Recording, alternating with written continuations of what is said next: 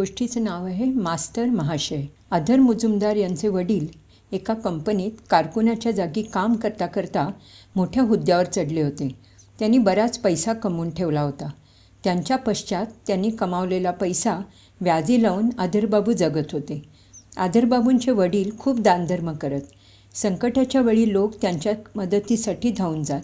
याचा त्यांना फार मोठा अभिमान वाटे. अधरबाबू मात्र लोकांशी फारसा संबंध ठेवत नसत. आपल्या संपत्तीची ते फारच काळजी घेत. त्यांनी टोलेजंग इमारत बांधली होती, घोडेगाडी ठेवली होती, पण कर्जाऊ पैसे घ्यायला येणाऱ्यांखेरीज त्यांच्या घराला कोणाचेच पाय लागत नसत. त्यांच्या संसारात एकंदरीत काटकसरच असे. गावातल्या फुटबॉल क्लबच्या मुलांनी कितीही प्रयत्न केले तरी त्यांच्याकडनं वर्गणी म्हणून एक छदामही त्यांना मिळवता येत नसे. अचानक अधरबाबूंच्या संसारात एका छोट्या पाहुण्याचं आगमन झालं. अधरबाबूंच्या पत्नीनं एका मुलाला जन्म दिला. मुलगा अगदी आईच्या वळणावर गेला होता. मोठे डोळे, तरतरीत नाक, गौर वर्ण. जो तो म्हणे, मुलगा नव्हे हा, साक्षात कार्तिकेय. अधरबाबूंचा जिवलग स्नेही रतिकांत म्हणे, बड्या घराण्यातला मुलगा जसा असायला हवा ना, तसाच आहे हा. मुलाचं नाव ठेवलं वेणुगोपाळ. इतके दिवस अधरबाबूंची बायको ननीबाला घराच्या खर्चाच्या बाबतीत नवऱ्याच्या विरुद्ध 2 शब्द बोलणं ही तिला कधी शक्य होत नसे. कधीकाळी एखादी गोष्ट आवडती अगदी असली तरी घेण्याबाबत किंवा ती देण्याघेण्याबाबत त्या पतीबरोबर काही बोलाचाली होत. पण शेवटी नवऱ्याचा कंजूषपणा पाहून ती पण माघार घेई. आता मात्र अधरबाबूंना ननीबालाला गप्प करणंच अशक्य होत होतं. वेणुगोपाळसाठी एक खर्च वाढतच होता. त्याच्यासाठी पायातले पैंजण, हातातली कडी, गळ्यातला हार, टोपी, देशी विलायती नाना रंगाचे कपडे, या साऱ्या मागण्या कधी गप्प राहून, कधी रडून कढून, तर कधी वादावादी करून ननीबाला अगदी पूर्णच करून घेत होती. वेणुगोपाळसाठी एखादी वस्तू, मग तिची गरज असू दे किंवा नसू दे, ननीबालाला हवी म्हणजे अगदी हवीच. ती न देऊन किंवा पुढे केव्हा तरी देण्याचं आश्वासन देऊन आता अजिबात चालत नसे. वेणुगोपाळ मोठा होत होता. वेणूसाठी खर्च करण्याची अधरबाबूंनाही आता सवय झाली होती. त्यांच्यासाठी त्यांनी लठ्ठ पगार देऊन बऱ्याच परीक्षा दिलेले एक वृद्ध मास्तर ठेवले. त्या मास्तरांनी गोड बोलून आपल्या शिस्तशीर वागण्यानं वेणूला वश करण्याचा खूप प्रयत्न केला, पण वेणू काही त्याला भुलला नाही. ननीबाला अधरबाबूंना म्हणाली, असला कसला मास्तर तुमचा हा? त्याला बघितल्या बघितल्या पोर अगदी अस्वस्थ होतं. द्या घालवून त्या मास्तराला. अर्थातच म्हाताऱ्या मास्तरांना निरोप दिला गेला. आता वेणुगोपाळ स्वतःच मास्तरांची परीक्षा घेऊ लागला. जे मास्तर त्याला पसंत नसत त्यांचा सारा अभ्यास आणि पदव्या फुकट जात. एके दिवशी अंगावर एक मळकं उपरणं पांघरलेला आणि पायात फाटका जोडा घातलेला हरलाल उमेदवार म्हणून उपस्थित झाला. हरलालच्या विधवा आईनं लोकांकडे स्वयंपाकपाणी आणि दळणकांडण करून हरलालला कसंबसं मॅट्रिकपर्यंत शिकवलं होतं. त्यानंतर कलकत्त्यातील कॉलेजात पुढलं शिक्षण घेण्याची प्रतिज्ञा करूनच हरलालनं घर सोडलं. तेव्हापासून वेळच्या वेळी खाणंपिणं न मिळाल्यानं त्याचा चेहरा अगदी शुष्क झाला होता. मात्र त्याचं विशाल कपाळ बघणाऱ्याच्या नजरेत भरल्याशिवाय राहत नसे. दारावरच्या रखवालदारानं हरलालला विचारलं, काय हवंय?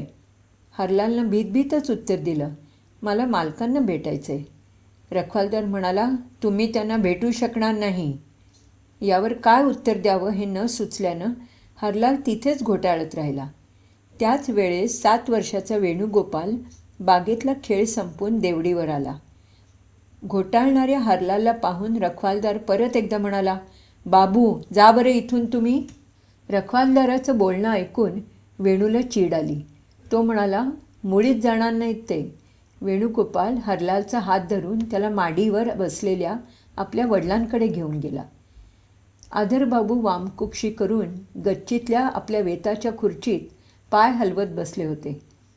म्हातारा रतिकांत जवळच एका लाकडी स्टूलावर बसून हळूहळू गुडगुडी ओढत होता. रतिकांतनं विचारलं, तुमचे शिक्षण किती झालं आहे? मान खाली घालून हरलाल म्हणाला, मॅट्रिकपर्यंत झालं आहे. भुवई चढवत रतिकांत म्हणाला, फक्त मॅट्रिक पास? मला वाटलं कॉलेजात शिकतोयस आणि वयाने तू काही लहान दिसत नाहीस. आश्रितांना आणि आश्रयासाठी येणाऱ्यांना छळण्यात रतिकांतला फार मोठा आनंद मिळत असे. हरलाल काहीच बोलला नाही. रतिकांत वेडूला लाडानं जवळ ओढून घेण्याचा प्रयत्न करीत म्हणाला, किती MA BA आले आणि गेले, कोणीही पसंत पडला नाही. आता काय शेवटी सोनाबाबू मॅट्रिक झालेल्या मास्तराजवळ शिकणार? हरलालला वाटलं आपली उमेदवारी बहुतेक असफल होणार. तो काही करून बाहेर सटको पाहत होता. इतक्यात अधरबाबूंच्याच मनात आलं की या मुलाला अगदी थोड्या पगारावर आपल्या नोकरीला ठेवता येईल. शेवटी हरलालची नोकरी पक्की झाली. हरलालनं अधरबाबूंना घरी राहायचं, जेवायचं आणि वेणूला शिकवायचं ठरलं. पगार म्हणून हरलाल 5 रुपये दरमहा मिळणार होते. घरी ठेवून घेण्यात अधरबाबूंनी जे औदार्य दाखवलं होतं त्या बदल्यात हरलालकडून आणखी काही बारीकसारीक कामं करून घेण्याचा त्यांचा इरादा अगदी पक्का होता. यावेळेस मात्र मास्तर टिकून राहिला. पहिल्यापासूनच वेणूचं आणि हरलालचं असं काही मेतकूट जमलं की दोघे सख्खे भाऊच. कलकत्त्यात हरलालचं कोणीच नातेवाईक नव्हतं. त्यामुळे वेणूसारख्या सुंदर मुलानं जणू हरलालच्या हृदयाचा ताबाच घेतला. दुर्दैवी हरिलालचं यापूर्वी असं कुणाशीही नातं जुळलं नव्हतं. काहीतरी करून आपली परिस्थिती सुधारावी म्हणून त्यानं प्रयत्नपूर्वक पुस्तकं जमवून अभ्यासालाही सुरुवात केली होती. गरिबीमुळे आईला कष्ट करावे लागतात या विचारानं त्याचं सारं बालपण कुचंबणीत गेलं होतं. आज्ञा मोडून दांडगाई करून एखादी गोष्ट जिंकण्याचं सुख बाळपणी काही त्याला कधीच मिळालं नाही. यावेळीही तो अगदी कोणात मिसळत नसे. आपली फाटकी पाठीपुस्तकं घेऊन अभ्यास करत राही. सारे बालसुलभ भाव दडपून होणारा मोठा मुलगा साहजिकच हा केविलवाणा झाला होता. वेणूमुळे मात्र हरलालच्या वृत्तीत फरक पडू लागला. वेणूबरोबर खेळताना, त्याला शिकवताना तो आजारी पडला असता त्याची शुश्रूषा करायला हरलालला आता वेगळंच समाधान मिळू लागलं.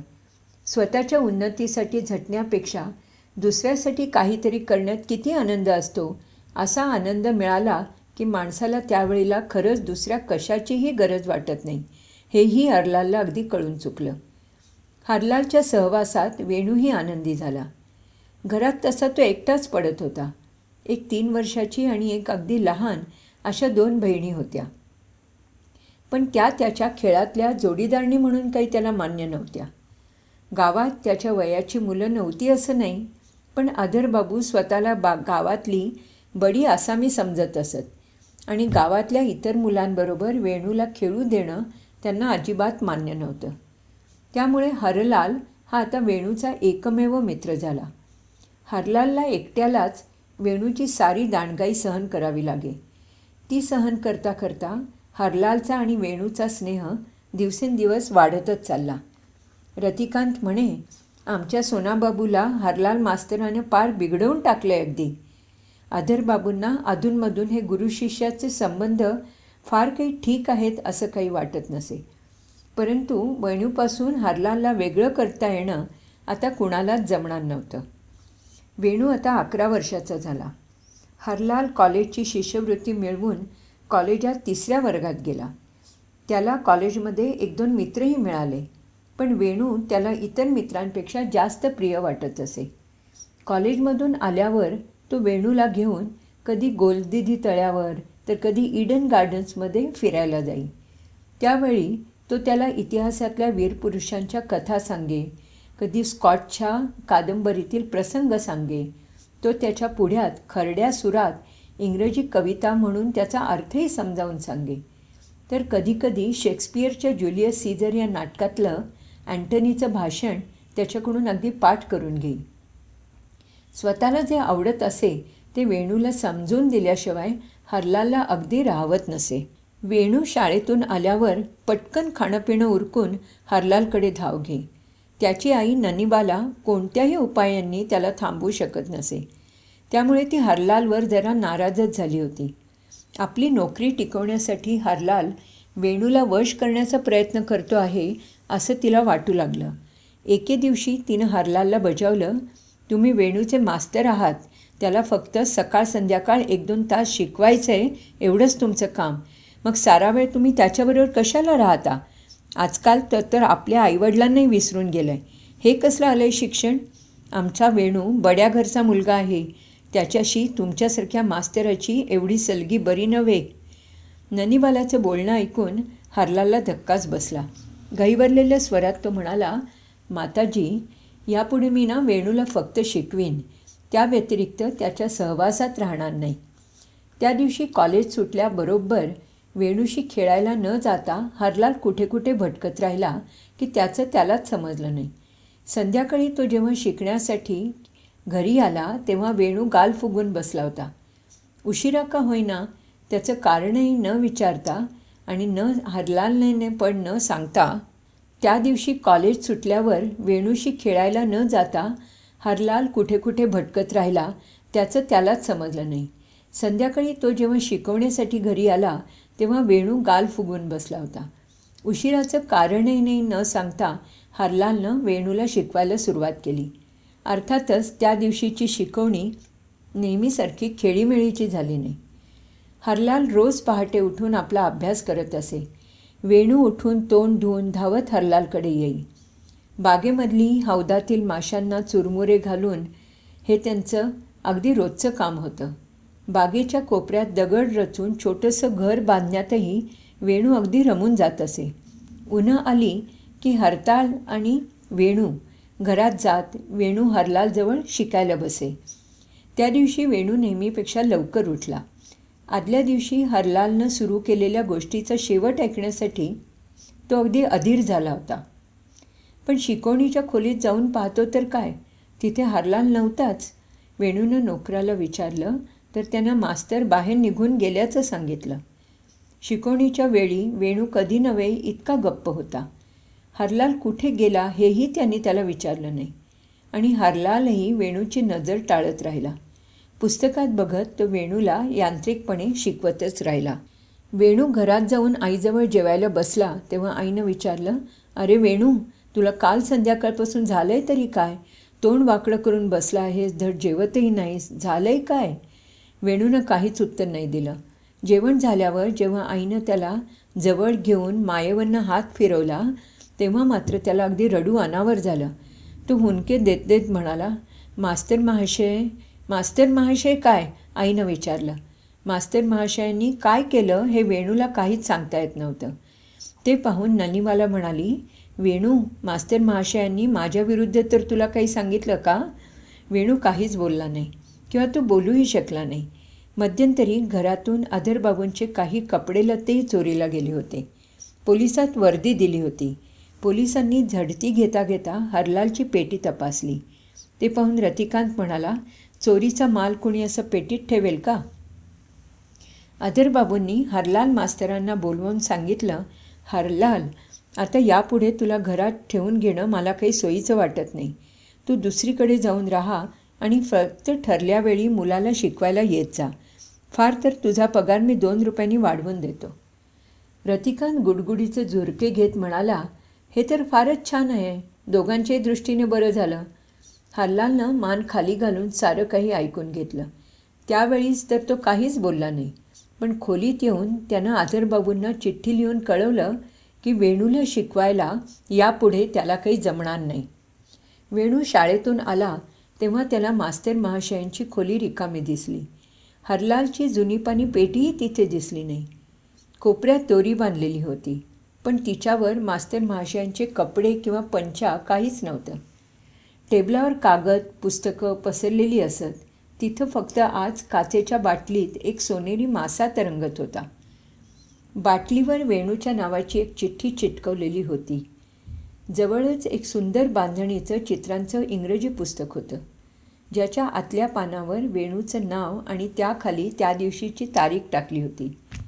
वेणू धावत धावत वडिलांकडे गेला आणि म्हणाला, बाबा, मास्तर महाशय कुठे गेलेत? वेणूला जवळ ओढून आदरबाबू म्हणाले, ते काम सोडून निघून गेले. वडिलांच्या हातून स्वतःला सोडवून घेत बिछाण्यावर अंग टाकून वेणू हमसाहमशी रडू लागला. काय करावं हे आता आदरबाबूंना सुचेना. दुसऱ्या दिवशी 10:30च्या सुमारास कॉलेजला जावं की न जावं असा विचार करत हरलाल आपल्या खोलीतच बसून राहिला. इतक्यात अधर बाबूंचा नोकर आणि त्याच्या मागोमाग वेणू आत आले. हरलालला पाहताच वेणू धावतच त्याच्याकडे गेला आणि त्याच्या गळ्यात हात टाकून रडू लागला. हरलालचा गळाही दाटून आला. डोळ्यात अश्रू जमा झाले. बोलायला लागलो तर डोळ्यातून अश्रू ओघळतील या भीतीनं तो काहीच बोलला नाही. वेणू म्हणाला, आमच्या घरी चला मास्तर महाशय. वेणूच्या घरी जाणं हरलालला आता अशक्य होतं. पण वेणूचा स्पर्श आणि त्याचे शब्द याची मात्र त्याला बरेच दिवस आठवण येत राहिली. अनेक प्रकारे प्रयत्न करूनही हरलालचा अभ्यासात म्हणावं तसं काही लक्ष लागत नव्हतं. कशी तरी परीक्षा पास होता आली तरी त्याला शिष्यवृत्ती मिळण्याची आशा नव्हती. शिष्यवृत्ती मिळाली नाही तर त्याला शिक्षण चालू ठेवणं अशक्य होतं. शिवाय आईलाही थोडे पैसे पाठवावे लागणार होते. त्यामुळे तो नोकरीच्या शोधार्थ बाहेर पडला. सुदैवानं एका इंग्रज व्यापाऱ्याला पहिल्या भेटीतच हरलाल पसंत पडला. त्यानं हरलालला विचारलं, तुला कामाचा अनुभव आहे का? तुझ्याजवळ काही सर्टिफिकेट्स वगैरे? हरलाल म्हणाला, नाही साहेब. साहेब म्हणाले, मग ठीक आहे, तुला 25 रुपये पगार मिळेल. काम शिकलास तर पगार वाढवीन. हरलालच्या कपड्यांकडे बघत साहेब म्हणाले, तुला 15 रुपये मी आगाऊ देतो. ऑफिसला येण्यासाठी चांगले कपडे शिवून घे. साहेब हरलालला खूप राबवून घेत असे. बाकीचे लोक घरी गेले तरी हरलालची कामातून काही सुटका होत नसे. काही वेळा तर त्याला मालकाच्या घरी जाऊनही काही कामं करावी लागत. परंतु या साऱ्यामुळे हरलाल थोडक्या वेळात खूप कामे शिकला. इतर कारकुनांना हळूहळू त्याच्याविषयी असूया वाटू लागली. त्यांनी त्याच्याबद्दल उगीच तक्रारी करण्यासही सुरुवात केली.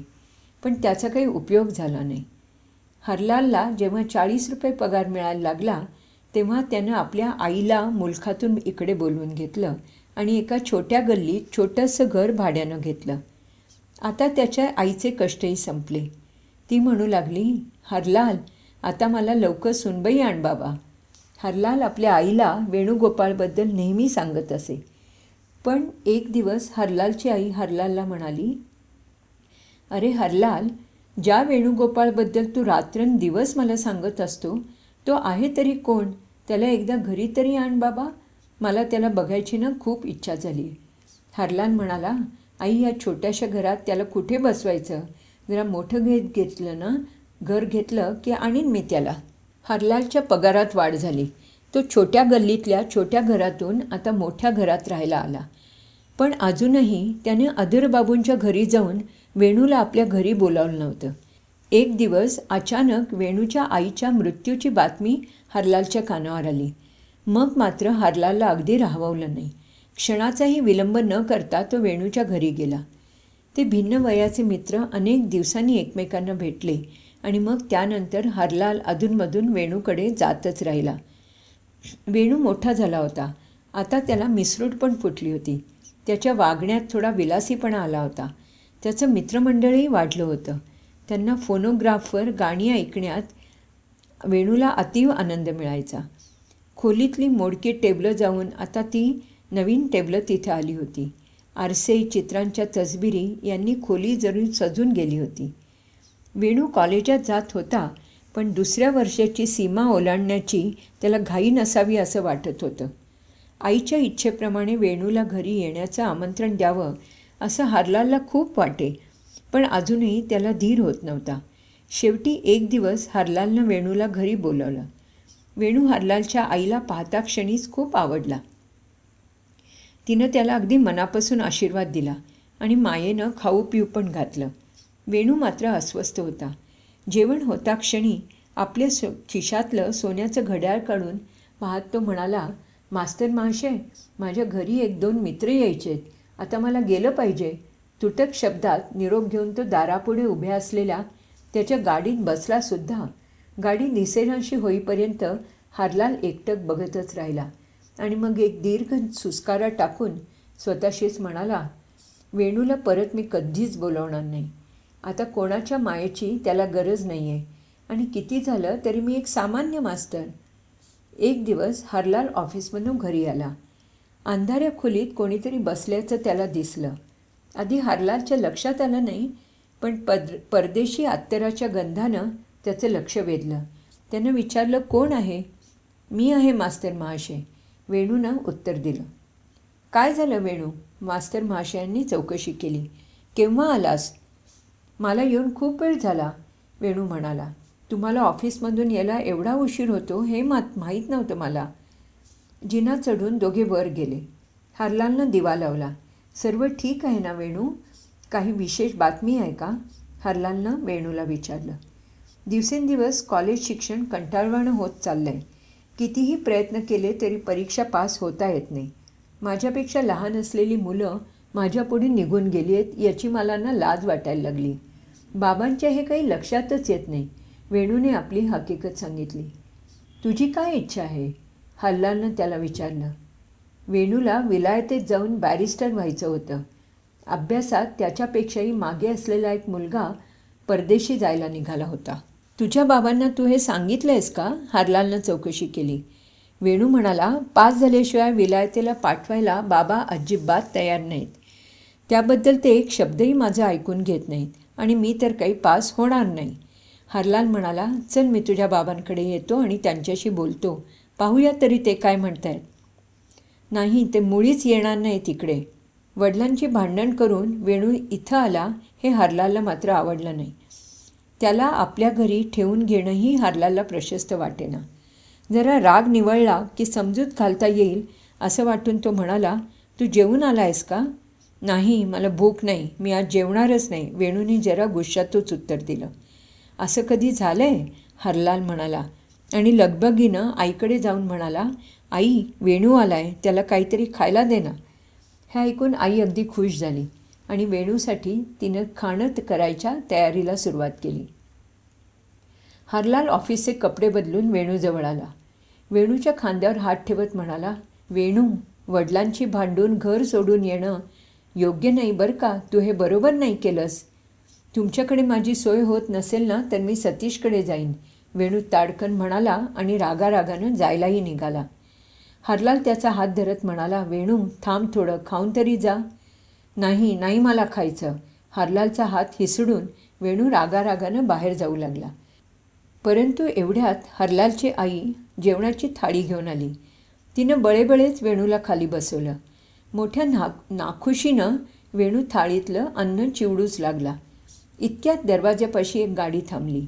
प्रथम नोकर आणि नंतर दाण दाण जिना चढत आधर बाबू आले. वडिलांना पाहून वेणूचा चेहराच पडला. परकी माणसं आलेली पाहून हरलालची आई आत निघून गेली.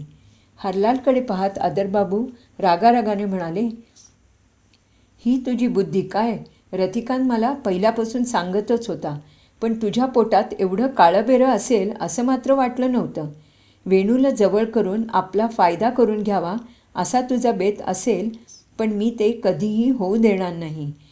हे मुलाला फूस लावून पळवून नेणंच झालं आहे जवळजवळ. आता पोलिसात वर्दी देऊन तुला तुरुंगातच पाठवीन, तेव्हाच गप्प बसेन. वेणूकडे बघून आधरबाबू म्हणाले, चला. एकही शब्द न बोलता वेणू वडिलांच्या मागोमाग गेला. त्या दिवशी हरलालनं तोंडात अन्नाचा घासही घेतला नाही. ज्या ऑफिसमध्ये हरलाल काम करत होता त्या ऑफिसचा डाळ तांदूळाचा खरेदी विक्रीचा व्यवहार होता आणि आता तो त्याचा व्यापही खूप वाढला होता. त्यासाठी हरलालला बरीच रक्कम घेऊन शनिवारी सकाळच्या गाडीने गावी जावी लागे. पैसे चुकते करण्यासाठी गावात एक केंद्र उभारलं होतं. गेल्या आठवड्याचा हिशोब चुकता करून चालू आठवड्यासाठी पैसे ठेवून यायचं असं या कामाचं स्वरूप होतं. हरलालकडे पाहून कोणताही जामीन न घेता त्याच्या साहेबांनं स्वतःच्या जबाबदारीवर त्याला हे काम देऊ केलं होतं. माघापासून चैत्रापर्यंत हे काम असंच चालू राहील असा अंदाज होता. या कामामुळे हरलालला कामावरनं यायला उशीर होत असे. एके दिवशी हरलाल ऑफिसमधून आला असता त्याच्या आधीच वेणू येऊन बसलेला त्याला दिसला. हरलालची आई त्याला जेवून जाण्याचा आग्रह करत होती. हरलालचं मनही परत वेणूकडे ओढ घेऊ लागलं. हरलालच्या आईच्या मनातही त्या मातृहून वेणीबद्दल अपार माया निर्माण झाली होती. आपल्याला आई म्हणून हाक मारण्यासाठी तो येतो असं तिला वाटू लागलं होतं. एकदा रात्री वेणू असाच हरलालची वाट बघत हरलालच्या घरी थांबला होता. हरलाल आल्यावर बऱ्याच उशिरापर्यंत ते दोघं बोलत बसले. वेणू सांगत होता, बाबा हल्ली इतके चिडखोर झालेत की आता त्या घरी राहणं मला तरी शक्य होणार नाही. शिवाय ते परत लग्न करण्याच्या विचारात आहेत. रतिबाबू त्यांच्यासाठी बायकोही शोधत आहेत. त्या दोघांची सतत त्याचविषयी बोलणी चालू असतात. पूर्वी मला घरी जायला जरा उशीर झाला की बाबा अस्वस्थ होत. आता मात्र 2-4 दिवस घरी गेलो नाही तरी त्यांना काही फारसा फरक पडत नाही किंवा त्यांना काही वाटतही नाही.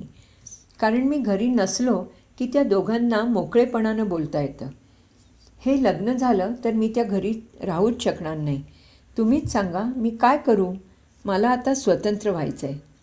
हरलालला खूप दुःख झालं. पण या आपल्या विद्यार्थ्याला आपण कशी मदत करणार हे त्याचं त्यालाच उमजेना. वेणू म्हणाला, काही झालं तरी मला विलायतेला जायचंच आहे. बॅरिस्टर होऊन आलो ना की साऱ्यातून मी आपोआपच सुटेन.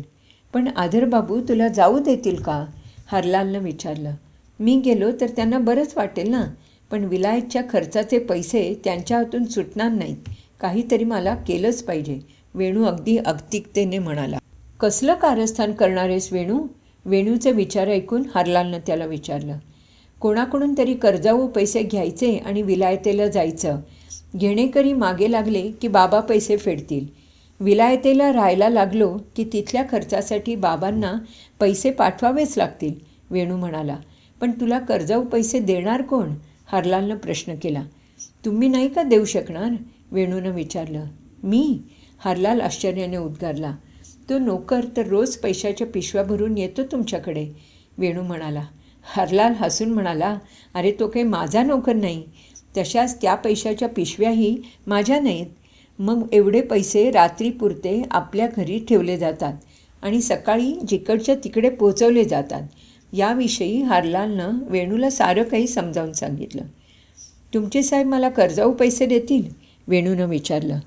तुझे वडील जामीन राहतील तर साहेब कर्जाऊ पैसे देतीलही, हरलाल म्हणाला. मग वडिलांनी जामीन राहण्याऐवजी पैसेच कर्जाऊ नसते का दिले? वेणू म्हणाला. अर्थात तो विषय तिथेच संपला. एकदा शुक्रवारी रात्री हरलालच्या घरासमोर एक घोडागाडी येऊन उभी राहिली आणि त्यातून वेणू उतरला. वेणू तेव्हा हरलाल आपल्या झोपायच्या खोलीत बसून ऑफिसातून आलेले पैसे मोजत होता. आज वेणूचा थाटमाट काही आवरच होता. नेहमीच्या धोतर कुर्त्याऐवजी त्यानं पारसी कोट आणि पाटलोन घातली होती. डोक्यावरही पारसी टोपी होती. दोन्ही हाताच्या बोट्यात अंगठ्या चमकत होत्या. गळ्यात जाड सोन्याची साखळी रुळत होती आणि शर्टाला हिऱ्याची बटणं लावली होती. पैसे मोजायचं थांबवून हरलालनं आश्चर्याने विचारलं, एवढ्या रात्री आणि आज हे काय? परवा बाबांचे लग्न आहे. त्यांनी माझ्यापासून ही गोष्ट लपवून ठेवली आहे, पण मला आता त्याचा पत्ताही लागला आहे. मी बाबांना काही दिवस आमच्या बराकपूरच्या घरी राहायला जातो असं सांगितलं आहे. तेव्हा ते खुश झाले. आता मी तिकडेच चाललो आहे. तेवढी ताकद असती माझ्यात तर गंगेत जीव नसता का दिला मी? बोलता बोलता वेणू रडू कोसळलं. हरलालनं हृदय अगदी भरून आलं. वेणूचं कसं सांत्वन करावं हे काही त्याला समजेना. त्याचा हात हाती घेऊन तो म्हणाला, काही खाऊन तरी आलायस का? हो, पण आपल्याला जेवायचं नाही का? वेणूने विचारलं. नाही रे, ते पैसे मोजून तिजोरीत व्यवस्थित ठेवलं हे माझं पहिलं काम आहे. ते पैसे ठेवल्याशिवाय मला इथून हालताही येणार नाही, हरलाल म्हणाला. बरं, मग वेणू म्हणाला, आधी तुम्ही जेवून घ्या. मला तुमच्याशी बरंच काही बोलायचं आहे. ताट वाढून आई पण तुमची वाट पाहतीये. हरलालनं कसंबसं जेवण उरकलं. जेवण झाल्यावर तो वेणू बसला होता त्या खोलीत आला. पैशाच्या पिशव्या तिथेच पडल्या होत्या आणि तिघंजणं बराच वेळ काहीतरी बोलत बसली होती. वेणूच्या आईच्या आठवणीही निघाल्या होत्या. मध्येच घड्याळाकडे पाहून वेणू म्हणाला, चला निघालं पाहिजे नाहीतर गाडी चुकेल. घड्याळाकडे पाहत वेणू म्हणाला, चला मला निघायला पाहिजे नाहीतर चुकेल गाडी माझी. जाता जाता वेणूनं आपल्या अंगावरचे दागिने हरलालकडे ठेवायला दिले आणि म्हणाला, सध्या तुमच्याजवळ ठेवा, लागतील तेव्हा परत घेऊन जाईन मी. हे माझ्या आईचे दागिने आहेत. आणि आईचे आहेत म्हणजे माझेच आहेत. हरलालनं ते सर्व दागिने एका चामड्याच्या बॅगेत ठेवले आणि ती बॅग पैशाच्या इतर बॅगांबरोबर तिजोरीत ठेवली. तिजोरीची किल्ली उशाखाली ठेवून पैसे होते त्या खोली हरलाल झोपला. तो झोपेतही फार अस्वस्थ होता. त्याला वेडीवाकडी स्वप्न पडत होती. दाराच्या पडद्याआडून येणारी वेणूची आई रागारागाने काहीतरी बोलते आहे असा त्याला भास होऊ लागला. त्याला तिचा आवाज स्पष्टपणे ऐकू येत नव्हता, पण आवाजाबरोबरच्या तिच्या अंगावरील हिरे, माणकं, पाचूच्या दागिन्यांपासून येणारे रंगीत किरण पडद्यातून घुसून बाहेर येत होते. हरलालनं वेणूला हाक मारण्याचा प्रयत्न केला, पण काही केल्या त्याच्या घशातून आवाज फुटेना. इतक्यात मोठा पडदा आवाज झाला आणि पडदा बाजूला फाटला. दरवाजाचा पडदा फाटूनच गेला. हरलाल दचकून जागा झाला. आजूबाजूला काळोख होता. वाऱ्याच्या झोतानं खिडकीचे दरवाजे धडधडले आणि दिवा विझून गेला. हरलाल घामानं चिंब झाला. त्याने दिवा लावला. घड्याळात पाहिलं तर पहाटेचे 4 वाजले होते. आत्ता झोपण्यात काही अर्थ नव्हता. त्याला बाहेरगावी जायची तयारीही करायला हवी होती. हरलाल तोंड धुवून आलेला पाहून आईनं विचारलं, उठलास बाबा? सकाळी उठल्या उठल्या आईला नमस्कार करायचा असा हरलालचा अनेक वर्षांचा रिवाज होता. हरलालला मनातल्या मनात आशीर्वाद देऊन आई म्हणाली, हरलाल बाळा, तू बायको कधी आणणार आहेस? बायको आणायला चालला आहेस असं मला स्वप्न पडलं आज पहाटे. आणि अरे, पहाटेची स्वप्न खरी असतात, खोटी कशाला होत? हरलाल हसून आपल्या खोलीत गेला आणि तिजोरीतून पैशाच्या पिशव्या काढू लागला. परंतु अरे बाप रे, त्याच्या हृदयाचे ठोके जणू बंदच पडले. पैशाच्या पिशव्यांपैकी 3 पिशव्या संपूर्ण रिकाम्या होत्या. आपल्याला भास झाला असेल असं वाटून त्यानं त्या तिजोरीवर आपटूनही पाहिल्या. पिशव्यांची तोंडं उघडून झाडल्यावर एका पिशवीतून 2 चिठ्ठ्या बाहेर पडल्या. दोन्ही चिठ्ठ्या वेणूनेच लिहिल्या होत्या. एक वेणूनं लिहिली होती आपल्या वडिलांना आणि दुसरी हरलालला. हरलालने घाईघाईनं चिठ्ठ्या उघडून वाचल्या. हरलाल वाचू लागला, पण त्याला कसलाच बोध होईना. जणू काही हरलाल भाषा विसरूनच गेला होता. त्यानं दिव्याची वात मोठी केली, परंतु स्पष्ट असं त्याला काहीच दिसेना. तरीही पत्राचा मतितार्थ असा होता की वेणू 3000च्या नोटा घेऊन विलायतेला निघाला होता. पहाटेच त्याची बोट सुटणार होती. वडिलांच्या पत्रात त्यांनी सर्व स्पष्ट करून सांगितलेलंच आहे. ते कर्ज फेडतील आणि आईचे जे दागिने मी तुमच्याजवळ कपाटात ठेवले आहेत त्याची किंमत मी घेतलेल्या पैशांपेक्षा कितीतरी जास्त आहे, अशा शब्दात वेणूनं पत्राचा शेवट केला. हरलाल खोलीला कुलूप लावून भाड्याची गाडी घेऊन घाईघाईनं गंगेच्या घाटावर निघाला. परंतु ज्या बोटीनं वेणू जाणार होता तिचं नावसुद्धा त्याला माहीत नव्हतं. मेटिया बुर्जापर्यंत गेल्यावर हरलालला समजलं की भल्या पहाटेच 2 बोटी इंग्लंडला रवाना झाल्या. त्यातल्या कोणत्या बोटीत वेणू होता याचा हरलालला कसा अंदाज करता येणार आणि त्या बोटीपर्यंत तो पोचणार तरी कसा? हरलाल परत घरी यायला निघाला तेव्हा उन्हं बरीच वाढली होती.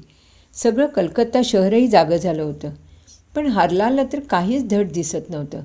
त्याच्या डोळ्यापुढे अंधारी आली. त्याला पाहून आईनं विचारलं, कुठे गेला होतास बाबा? आई, तुझ्यासाठी सून आणायला गेलो होतो, असं शुष्क कंठानं म्हणता म्हणताच हरलाल बेशुद्ध पडला. अरे देवा, असं म्हणत आईनं धावत जाऊन त्याच्या तोंडावर पाणी मारलं. जरा वेळानं हरलाल शुद्धीवर आला. डोळे उघडून त्याने सगळीकडे पाहिलं. आईला म्हणाला, घाबरू नकोस आई, मला जरा एकटंच बसू दे. खोलीत जाऊन हरलालनं दरवाजा लावून घेतला. आईनं खोलीच्या दाराशीच बसकण मारली. फाल्गुन महिन्यातील कडक उन्हं तिच्या अंगावर पडली होती. खोलीच्या दारावर टेकून ती म्हणाली, बाळा बाळा असे हाक मारायला लागली. नेहमीच्या वेळेला ऑफिसचा नोकर आला आणि हरलालला हाक मारत म्हणाला, बाबू, ताबडतोब निघालो नाही तर गाडी चुकेल. हरलाल आतूनच ओरडला, आज आपण रोजच्या वेळेला जाऊ शकणार नाही. मग केव्हा जायचं? नोकरानं विचारलं. मी सांगेन तुला नंतर, हरलाल उत्तरला. नोकर मनात मान डोलवत हात हलवत निघूनच गेला. हरलाल आता मनाशी विचार करत राहिला, ही गोष्ट सांगावी कोणाला तरी चोरी, आणि वेणूला तुरुंगात पाठवायचं ते तर अशक्य आहे.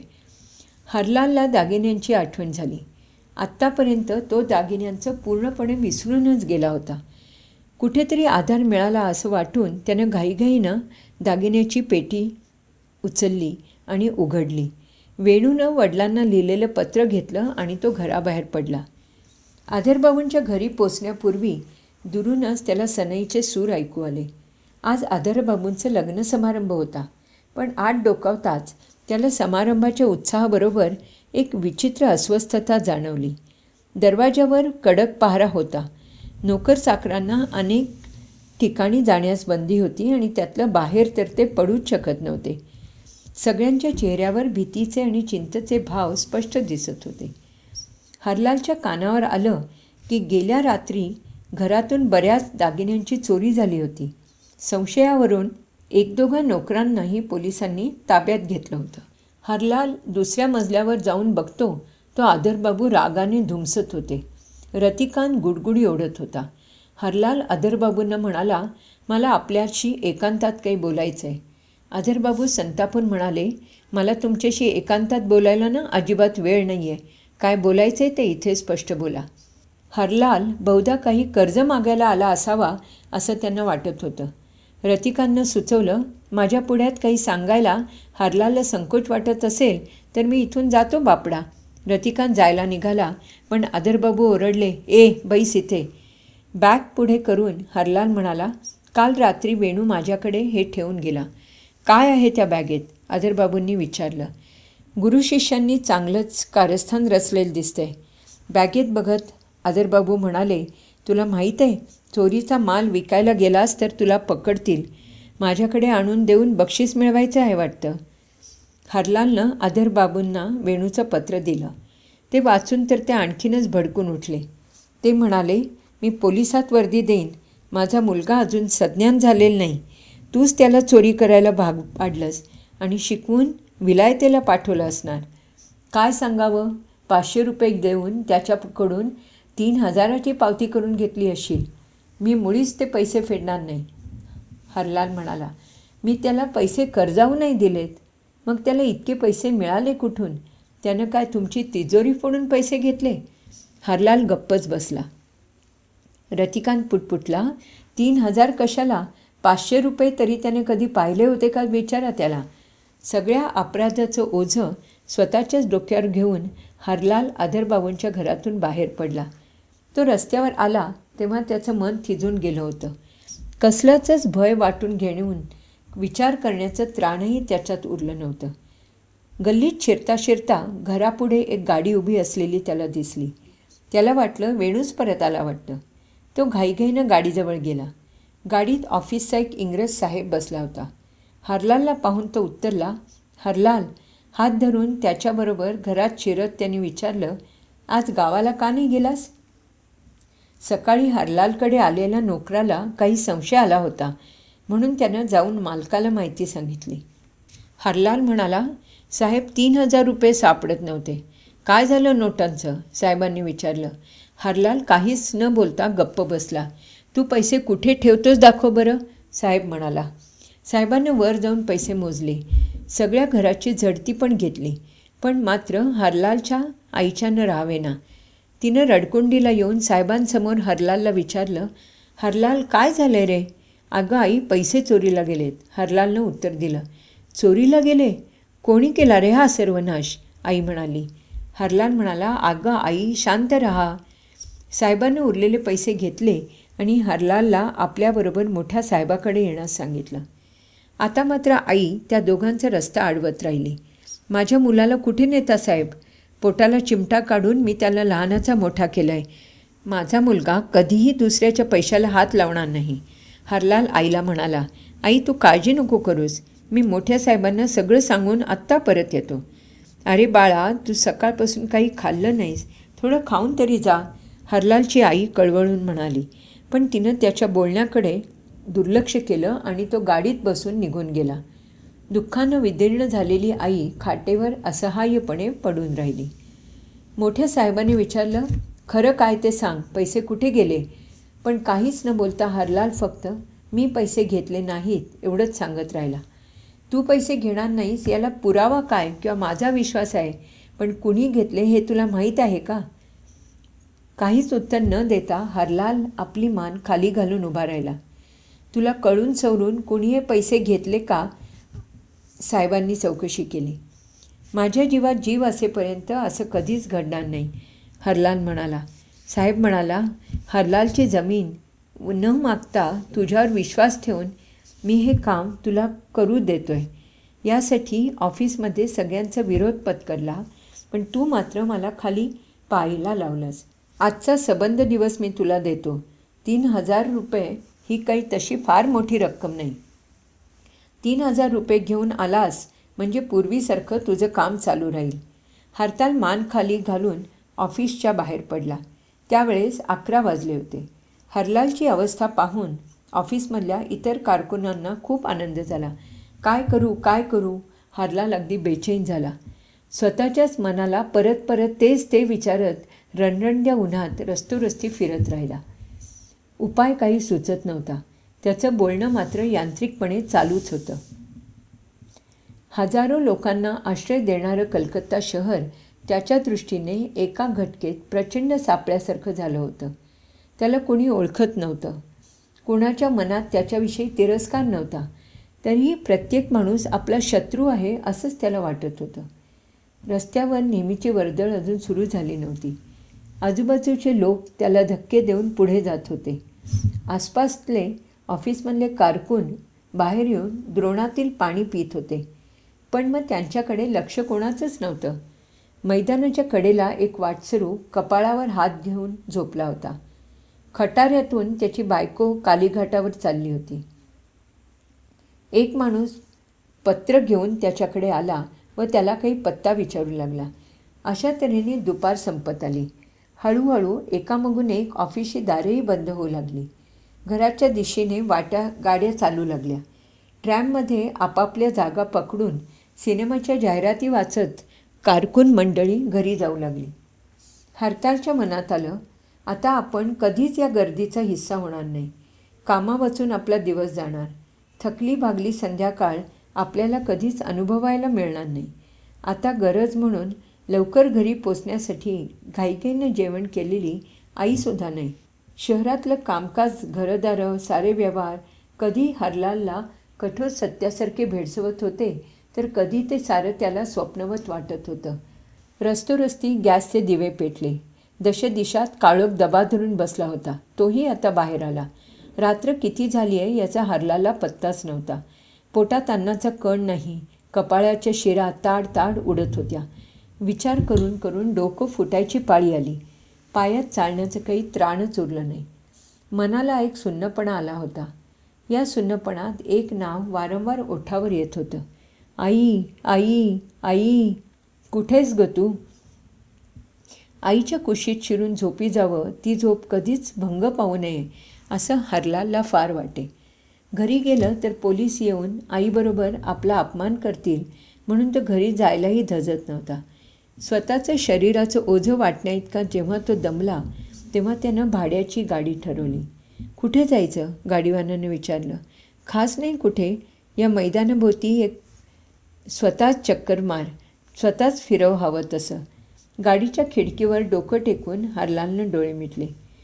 हळूहळू त्याच्या वेदना नाहीशा होऊ लागल्या. शरीर मनाला अपार शांती लाभली.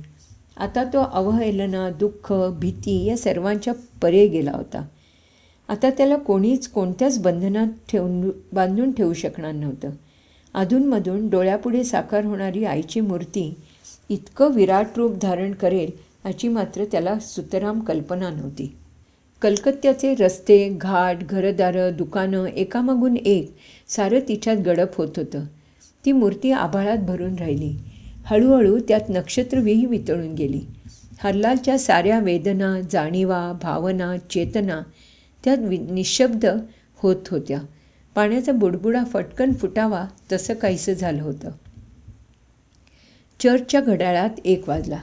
मैदानाभोवती गाडी फिरवता फिरवता गाडीवान थकून गेला आणि म्हणाला, बाबू, जनावर थकलं आता. त्याचं पाऊल उचलत नाही. तुम्हाला नक्की जायचं आहे तरी कुठे? प्रश्नाला काही उत्तर मिळालं नाही म्हणून गाडीवान खाली उतरला. हरलालला खालवत त्याने पुन्हा तेच प्रश्न विचारले. काहीच उत्तर नाही. तेव्हा गाडीवान घाबरला. त्यानं निरखून पाहिलं. हरलालचं शरीर थंड पडलं होतं. श्वासोच्छ्वासाबद्दलचा बंद अजूनही त्रासदायक झाला होता.